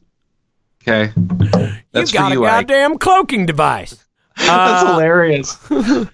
Burn TV Studios, home of the motherfucking podcast and Hemp in History and Hemp 101 and the doc with Redman, and of course the Nug Nation, our flagship piece of content. Burn TV, man, we are staying busy. Expect some good things out of us in the coming year and years. Thank you so much to Burn TV Studios for letting us use this. Go to thenugnation.com to check out episodes of the Nug Nation. And have you, by the way, Gordo, have you seen the Redman series we've been doing yet? No, I have not seen it yet. I've been trying to catch up with, like everything that's online now. Right. Right. It's hard. Like between Riff Book and live streams and all this other stuff, it's like, how am I going to do it? Right, I know. There's so much. I've got so much stuff queued up, but yeah, the thing we've been doing with Redman is fucking hilarious, man. Like, that dude just you just put a quarter in him and turn him on, man. He's fucking dude. We gave him just like a few ideas to work with, and he's like, all right, yeah, that's perfect. And then he just went home and just like ad-libbed this fucking hilarious script. It's really great. Burn TV, man. Right on. Stay tuned. Rocket Space Rehearsal Studios. I actually have been keeping an eye on Kate, and Kate is keeping busy. They just upgraded their branding kit, so they got a bunch of new logos. And I've seen the logos. They look really, really fresh. Yeah, I mean, Kate's got no signs of slowing down. Kate's a boss lady. We're excited to see what goes on with Rocket Space. Hell yeah. Yeah, Evergroove Studio, of course, the official recording studio of motherfucking Ruckus and a bunch of other great bands. 70% solar powered, and Brad works remotely. Like, even when he's not in the studio, he takes an interface and some in-ear monitors and like a little mixing board thing plug-in. I don't know what he takes with him specifically, but he's like mixing our record on the road right now, while he travels back and forth dealing with family stuff. Like, the guy, he's a G, man. He takes really, really good care of his people. And Ethan Klein comes to us from Evergroove Studios. And, of course, the badass motherfuckers who back us via a small monthly contribution on patreon.com/mfruckus. I've been just dumping content on the patrons. I've been You've got good stuff going on. You've got these hidden histories of your own involvement in the music scene. It's immense. It has to be immense. I don't know where you keep these in some kind of vault in a mountain. So I had the idea to start the Seeds and Stems page on SoundCloud. Because I'm like, I've got all this stuff, and I don't have anywhere to put it. But it's like I can't bring myself to delete it off my phone, and it's like demo recordings or stuff like rehearsals with Gentlemen Deluxe, our project, that we should really do something together again. Those sound pretty good, man. Dude, for like little rehearsal demos, it's like they don't sound bad. Sound pretty good, man. I dig it. I needed a spot for the shitty stuff. I needed a spot for the brown fruit. The brown fruit. You know, like you don't throw away your brown bananas. You make them into banana bread. And I love banana bread. You freeze them and you turn them into banana ice cream. That's what we do. So the banana, the seeds and stems page is like that's our banana ice cream and our banana bread. But you know, so I started working on that, and I'm like I needed an easy way to upload stuff and then share it with the patrons. And so I'm like, oh fuck it, I'll pay for the SoundCloud account. And I've been unloading on the patrons with stuff they didn't even know they wanted. So if you want to get a hold of stuff that you didn't know you wanted before anyone else gets it, and just be talked up so much on a weekly podcast. Dude, I love the pitch on that. The stuff that you didn't know that you wanted sent directly to you before anyone else gets it. That what more can you ask for? Right. Patreon.com/MFRuckus. Check it out. I'm really glad we got to get together and shoot the shit a little bit. Yeah, man, absolutely. Yeah, it was a hoot, man. It was good. Yeah. It's always fun. It's always fun. Are you guys doing okay? Everybody healthy and everything? Yeah. We're just, we're riding it out. We're both lucky enough to be able to work from home, so we're doing that. I mean, you do have those moments of just stir crazy, just like, whoa, fuck, man. Like, are you doing masks in public? Are you doing that? Yeah. Whenever possible, we've made my wife has made several masks. But sometimes the problem is we can't wash them fast enough for our outings. Like we have to cycle them through so we can wash them and get them ready for the next. You can wash them with dish soap. Yeah. In the sink, and you can just put them out in the sun. I have to wear a mask every day for work, and I'm sure you've experienced this. Wearing a mask with a fucking beard is awful. Oh, it's terrible, dude. I've been telling people it's terrible. It's like wearing a Irish sweater from the 19th century on your face. Like, those ascetics in the Middle Ages that like wore hair shirts exactly. It's like wearing a hair shirt on your face. Well, it's like it's like you don't go around. I don't ever do you feel your beard on your face? Not really. No, I don't. But then when I put that on, I fucking feel my hair on my face in the worst way possible. In fact, I have considered shaving this shit off. I've considered it too, but I don't want to let the virus win. I know.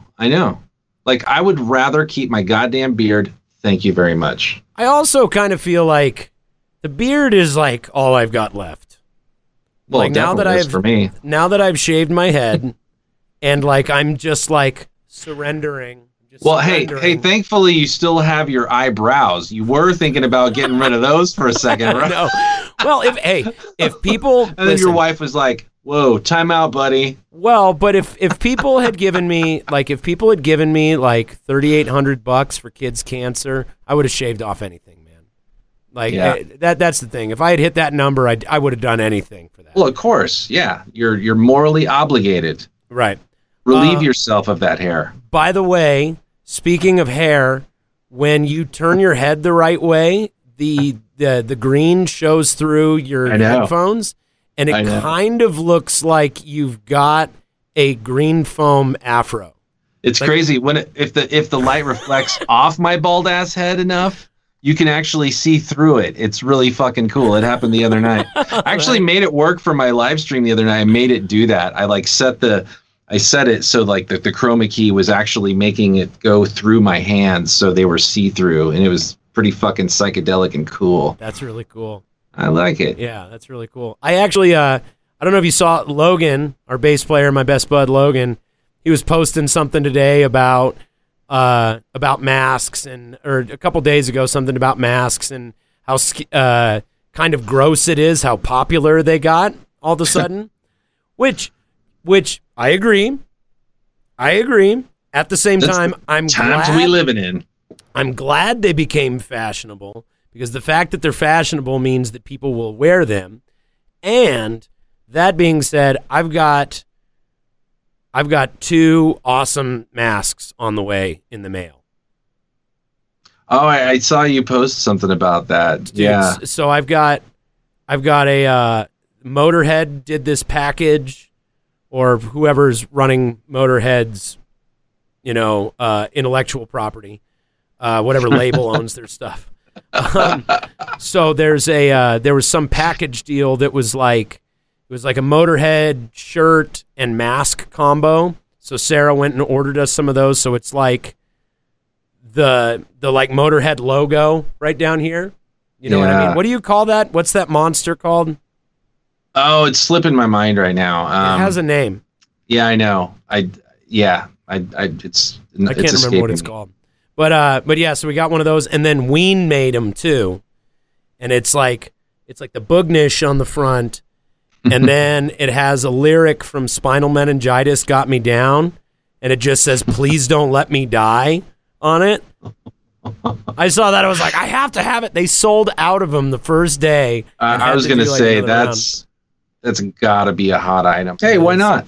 We've been seeing a lot of people who just aren't wearing them when they come into the restaurant. And, I get it. It's a little fuzzy. Like, we haven't gotten the most clear guidance, so I'm definitely not mask shaming anyone.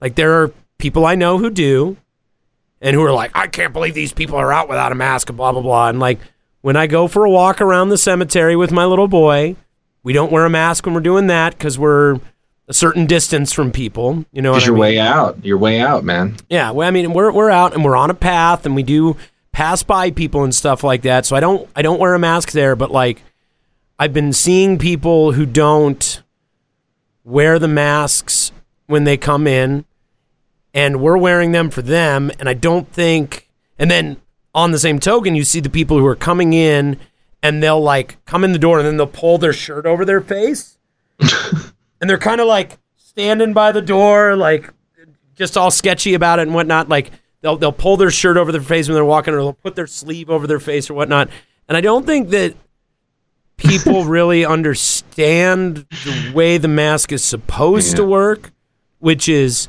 I wear my mask for you, and you wear your mask for me. Right. It's like, like, we've got this thing. I wanted to make a video of it. We've got this bubble maker for the kid, and it's like, it's a little whale, and you fill the whale's mouth up with the bubble juice, and then it's got, like, rotating little bubble wheels, you know what I mean? And then air that blows through it. And if you look at it in the light, you can just see the spatter from the bubbles. Like, bubbles are going flying everywhere, and then but not everyone lands a bubble. So the bubbles in between, it's just like spattering soapy discharge all over the place. Right. And like our porch is just covered in soapy discharge because of this, right? Yeah. And it's like, for the people who are, like, talking about, like, this is all about compliance and it's bullshit and it doesn't even work and blah, blah, blah, and then there is zero efficacy with cloth masks. It's like, I just want to make a video of, like, a before and after of the bubble machine without a mask and with a mask, and just show that it, like, it does prevent you from spraying your fucking spit into the air. Like, when people say droplets means spit from your throat, from your mouth. They're shooting out into the air, and it's like, you just cover it up like you would when you're coughing or sneezing. You know? Those particles do stay in the air for hours. Right. So you're covering your face so that you don't cover other people with it. I think that some people think that you are wearing a mask to protect yourself from other people's stuff. it really is about like, you do this for me, I do this for you. Right. We're doing this for each other. Yeah. You know, like I went into a liquor store the other day. What's weird to me is the people that use the mask as an excuse to just get closer to you, which is bizarre to me. Like what kind of logic are you following here? Because they're like, we're cool now. We're wearing masks. There are people that were squeezing past me in the I'm like, you think that's fucking cool? Whatever. You know, like, I told you about the guy who barked at me in 7-Eleven, right? No, what? Did I not tell you about that? Oh, this was pretty early on. It was a few weeks ago, but this guy is wearing flip-flops, shorts, tank top, has a scarf wrapped around his face, like a winter scarf wrapped around his face, and he's purchasing 2 tall boys of Natty Light. And we're in a 7-Eleven, which is not only the name of the business, it is also the dimensions of the building. It's like 7 by 11 feet. You know, it is a small fucking building. 7-Elevens are small, man. Unless it's like one of those like superstore ones. It's like an Aurora 7-Eleven. It's small. It's a vestibule. Yeah. And they have it marked off, but you can't get around there without walking at least within 6 feet of people. Right. And I'm in there getting my stuff, and I walk past the guy to get in line. And the guy gets up to the front counter, he turns around, and he looks at me and he goes, "Hey, keep your distance." And I just kind of look at him and I go, "Okay." And I'm just thinking to myself, I'm like, dude, you were in a 7-Eleven in flip-flops, shorts, tank top, with a scarf wrapped around your face, buying tall boys and Natty Light. You got bigger problems than coronavirus right now, my man. This is painfully obvious. Yeah. Hey, I wanted to show you this song. I want to show you this song. Yeah.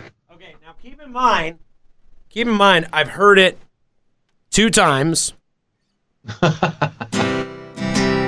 Can you hear my guitar on your end? Oh yeah, absolutely, yeah. Maybe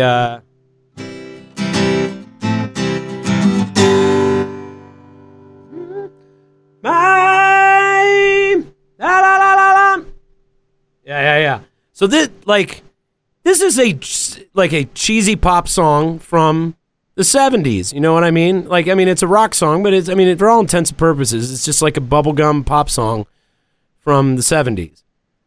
And I could not stop crying when I listened to it. And this one goes out to all of our friends and contemporaries who have sacrificed every opportunity to do this thing that we do and make music with your friends and follow the dream, even though it is a silly dream and it's kind of a Quixote-esque endeavor.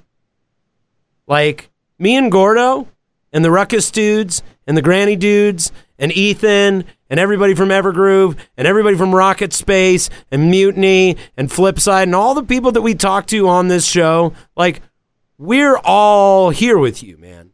We get it. And I don't know how I missed this song, but this should be the anthem of the rock and roller. So this is a song by a guy named Albert Hammond called The Great Electric Band.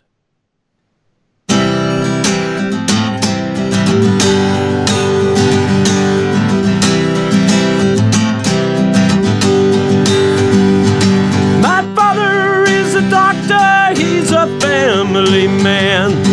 My mother works for charity whenever she can. They're both good, clean Americans who abide by the law.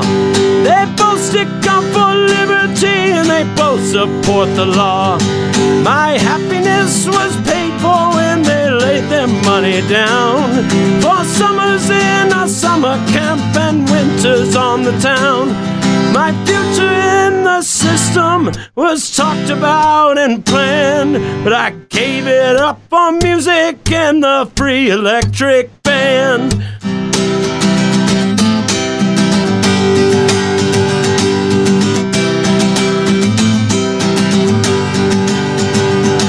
I went to school in hand-washed shirts with neatly oiled hair, and the school was big and newly built and filled with light and air. And a teacher taught us values that we had to learn and keep, and they clipped the ear of many idle kid who went to sleep, till my father organized for me a college on the east. But I went to California in the sunshine and the beach. My parents and the lecturers could never understand why I gave it all for music and the Free Electric Band.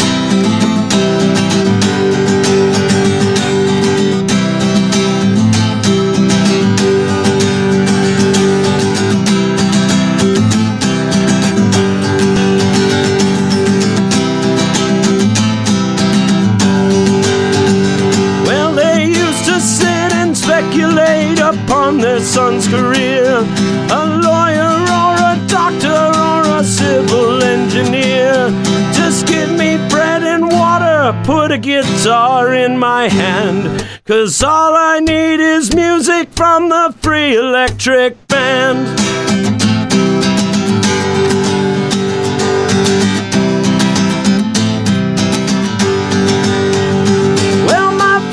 Send me money and I spent it very fast on a girl I met in Berkeley in a social science class. Yes, we learned about her body, about her mind we did not know, until deep-rooted attitudes and morals began to show. She wanted to get married even though she never said, and I knew her well enough to now to see inside her head. She'd settle for suburbia and a little patch of land, so I gave her up for music and the Free Electric Band.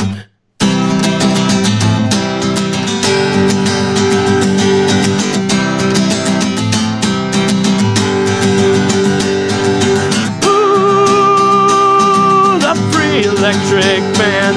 Sa-da-la-da-ba-da-ba-ba, the Free Electric Band. Sa-da-la-ba-da-ba-ba-da-ba, the Free Electric Band.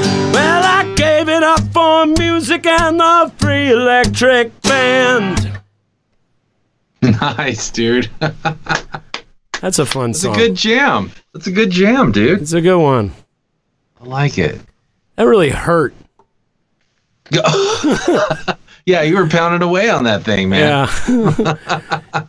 I recommend everyone go online and look up that song. It's a great one. I've only heard it a couple of times, so obviously I don't know how it goes entirely, but it's a beautiful idea, man. It's a beautiful idea of like, yeah, they've been trying to plan stuff for me, and people think that this is the direction that I should go, but this is the direction I'm going to go. I remember having that conversation, you know? Yeah. I remember telling my parents, just like, hey, I've decided to give this a go. And I remember them kind of going, okay. Yeah. You know, we kind of suspected, but I was like, I need to keep doing this. So I'm not going to keep grinding. Yeah. Well, Gordo, I'm really glad we got to hang out, man. Yeah, dude. Absolutely. It's fun. We will have a guest next week. All things go well. And it's going to be Dan Aid, who is a fucking awesome character, man. He plays in Authority Zero. Before that, he was in The Wire Dogs. He was in White Leather. And I think Letters from the Front before that, but I might have the name of the band where I came to know him where he came on my radar first. I might have that wrong. I think it's Letters from the Front, but he's a guy who's been grinding out for a long time and is an incredibly interesting character and a hell of a musician. And I'm really looking forward to talking to him.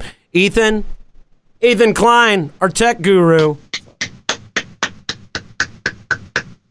We're not social distancing right now, but Ethan and I make out, so, you know. All right. Well, anything... Hey, thanks very much, everybody, for watching the stream. Thanks for listening to the podcast. Again, if you want to support us, please go to patreon.com/mfruckus or go to mfruckus.com/merch. Enter in the promo code COVID at checkout. It shouldn't matter, but try it all caps. If it doesn't go through the first time, do it all caps and it should work.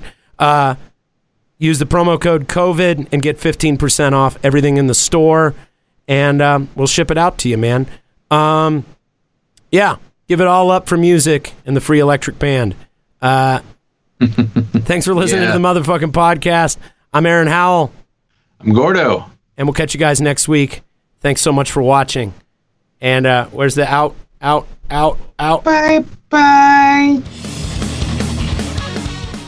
The motherfucking podcast is recorded at the Nug Nation Studios in Denver, Colorado, and hosted by Aaron Howell, Tony Lee, Logan O'Connor, and occasionally even Ty Blosser of the international power rock combo Motherfucking Ruckus. Our producer in the studio is Gordon Leadfoot. Our producers in Chicago are Gene Skibbins and Adam Zielinski. All music except homie shoutouts and featured artists is written and performed by MF Ruckus and comes from the album The Front Lines of Good Times Volume 1, coming this fall on Rodeo Star Records. Thanks for listening, guys, and remember, if you find this podcast valuable or entertaining and you wish to support MF Ruckus further, you can rate, review, share, subscribe, follow us on any of our social channels, Facebook, Instagram, Twitter, and Spotify. If you really want to help us do what we do, you can go to patreon.com/mfruckus and become a patron at any level. Our patrons get access to exclusive content, early releases, guest list spots, even VIP parties with beer and food, all in exchange for a small monthly contribution. It really does make a difference and allows us to do this podcast, make records, create videos, go on tour, fly Tony back and forth, and all the other stuff we love to do for you guys. Patreon.com/mfruckus. Check it out. Thanks again, guys.